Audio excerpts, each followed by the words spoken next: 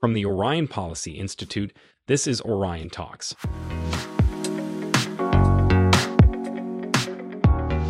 Our podcast brings together experts for a conversation about events shaping the world at the local, national, and global levels. Tune in as we discuss foreign policy, security, human rights, political and economic development, and various other issues. Hello, welcome to OrionTalks. I'm your host, Suat Cubukcu. Today, our guest is Dr. Meike Ramon. Dr. Ramon is an assistant professor and Swiss National Science Foundation, PRIMA, Promoting Women in Academia Fellow. She founded and leads the Applied Face Cognition Lab, and she also directs the Cognitive and Affective Regulation Lab at the University of Lausanne. Her research focused on cognitive neuroscience and in its translation into application and policy. And today we will talk about her research on super recognizers and also facial recognition technology. Welcome, Meike. Thank you. Thank you for having me. Thanks for joining us. So your research is really kind of very significant and interesting. Can you walk us through your research on facial recognition technology and your objectives at the AFC lab?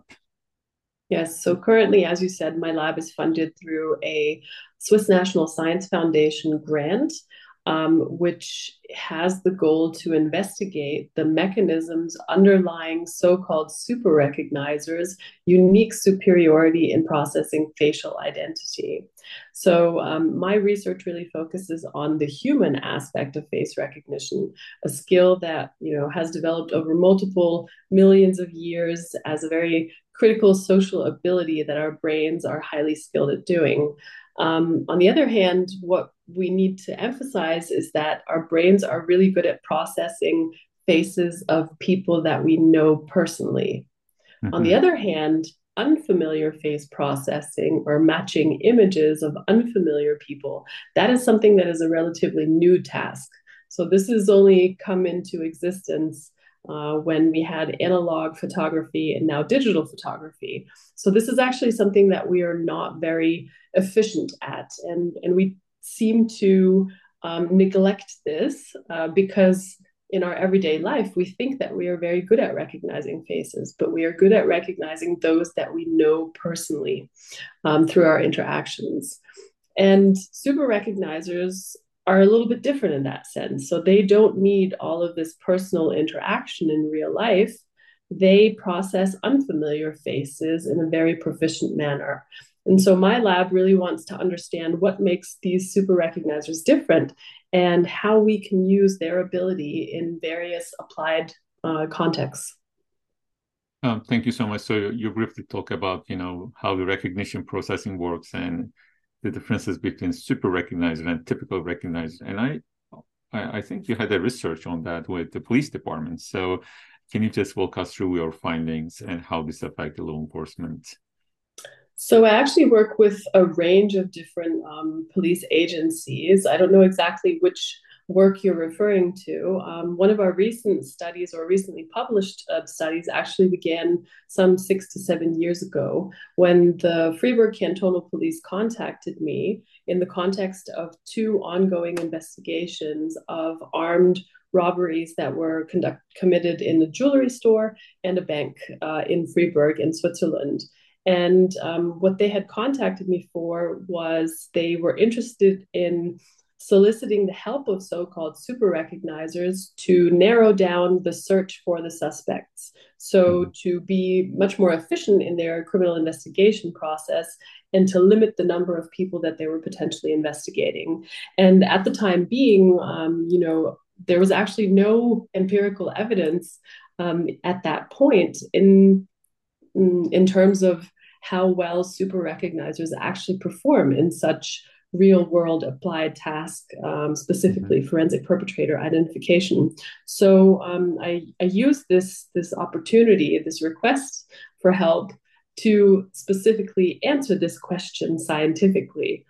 So on the one hand, I gathered the help and support of the super recognizers that I had contact to at the time being, but I also used this forensic material to specifically answer this knowledge gap in the scientific literature.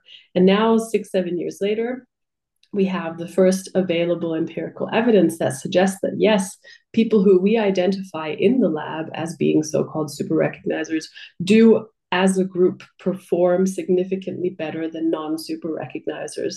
That means that they can identify more efficiently suspects correctly. Yeah, so that's very interesting. So you look at the human aspects.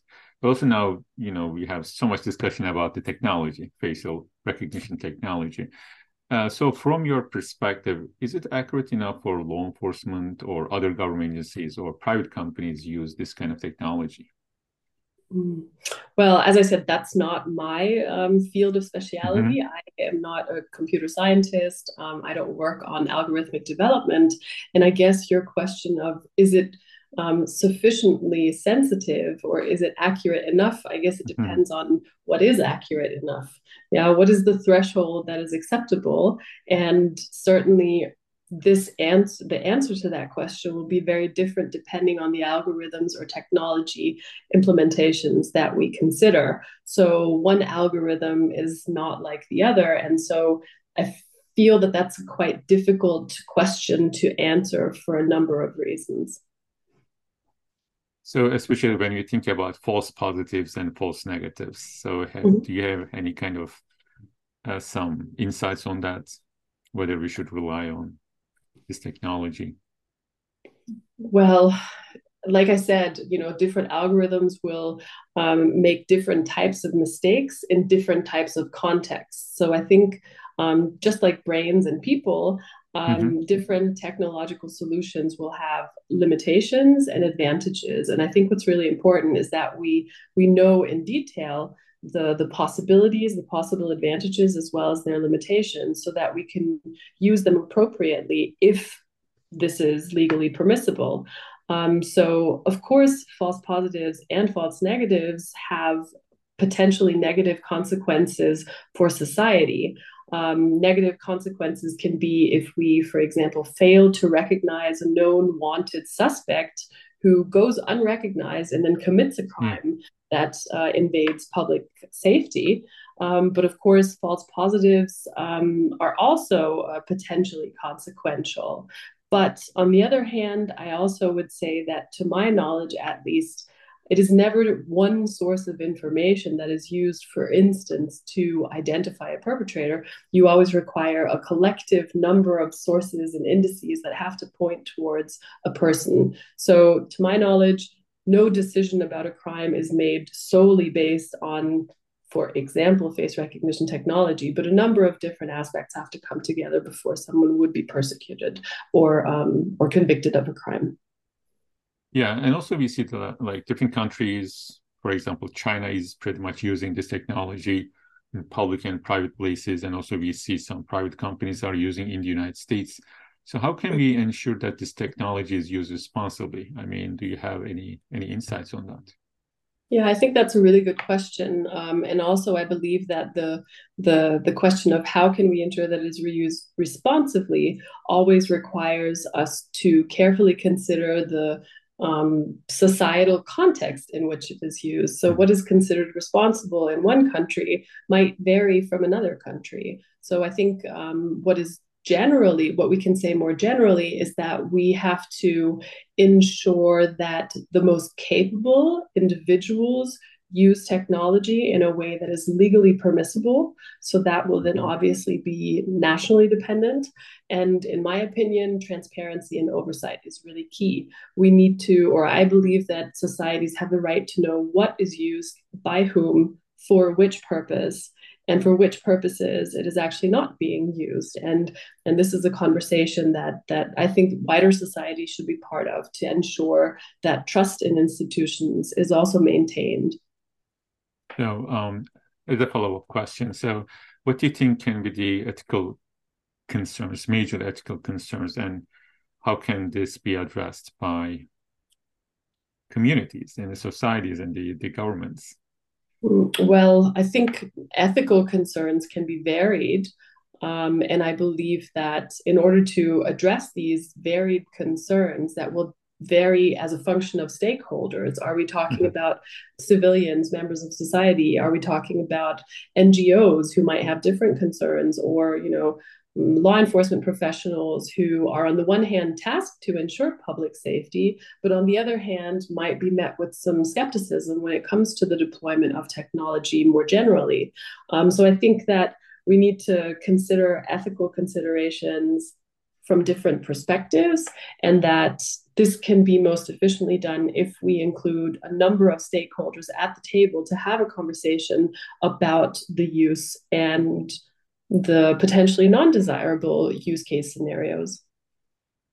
Meike, thank you so much. It was great to hear from you about your research and what you're doing with your lab. Thank you so much for your insights. Thank you. Thank you for having me.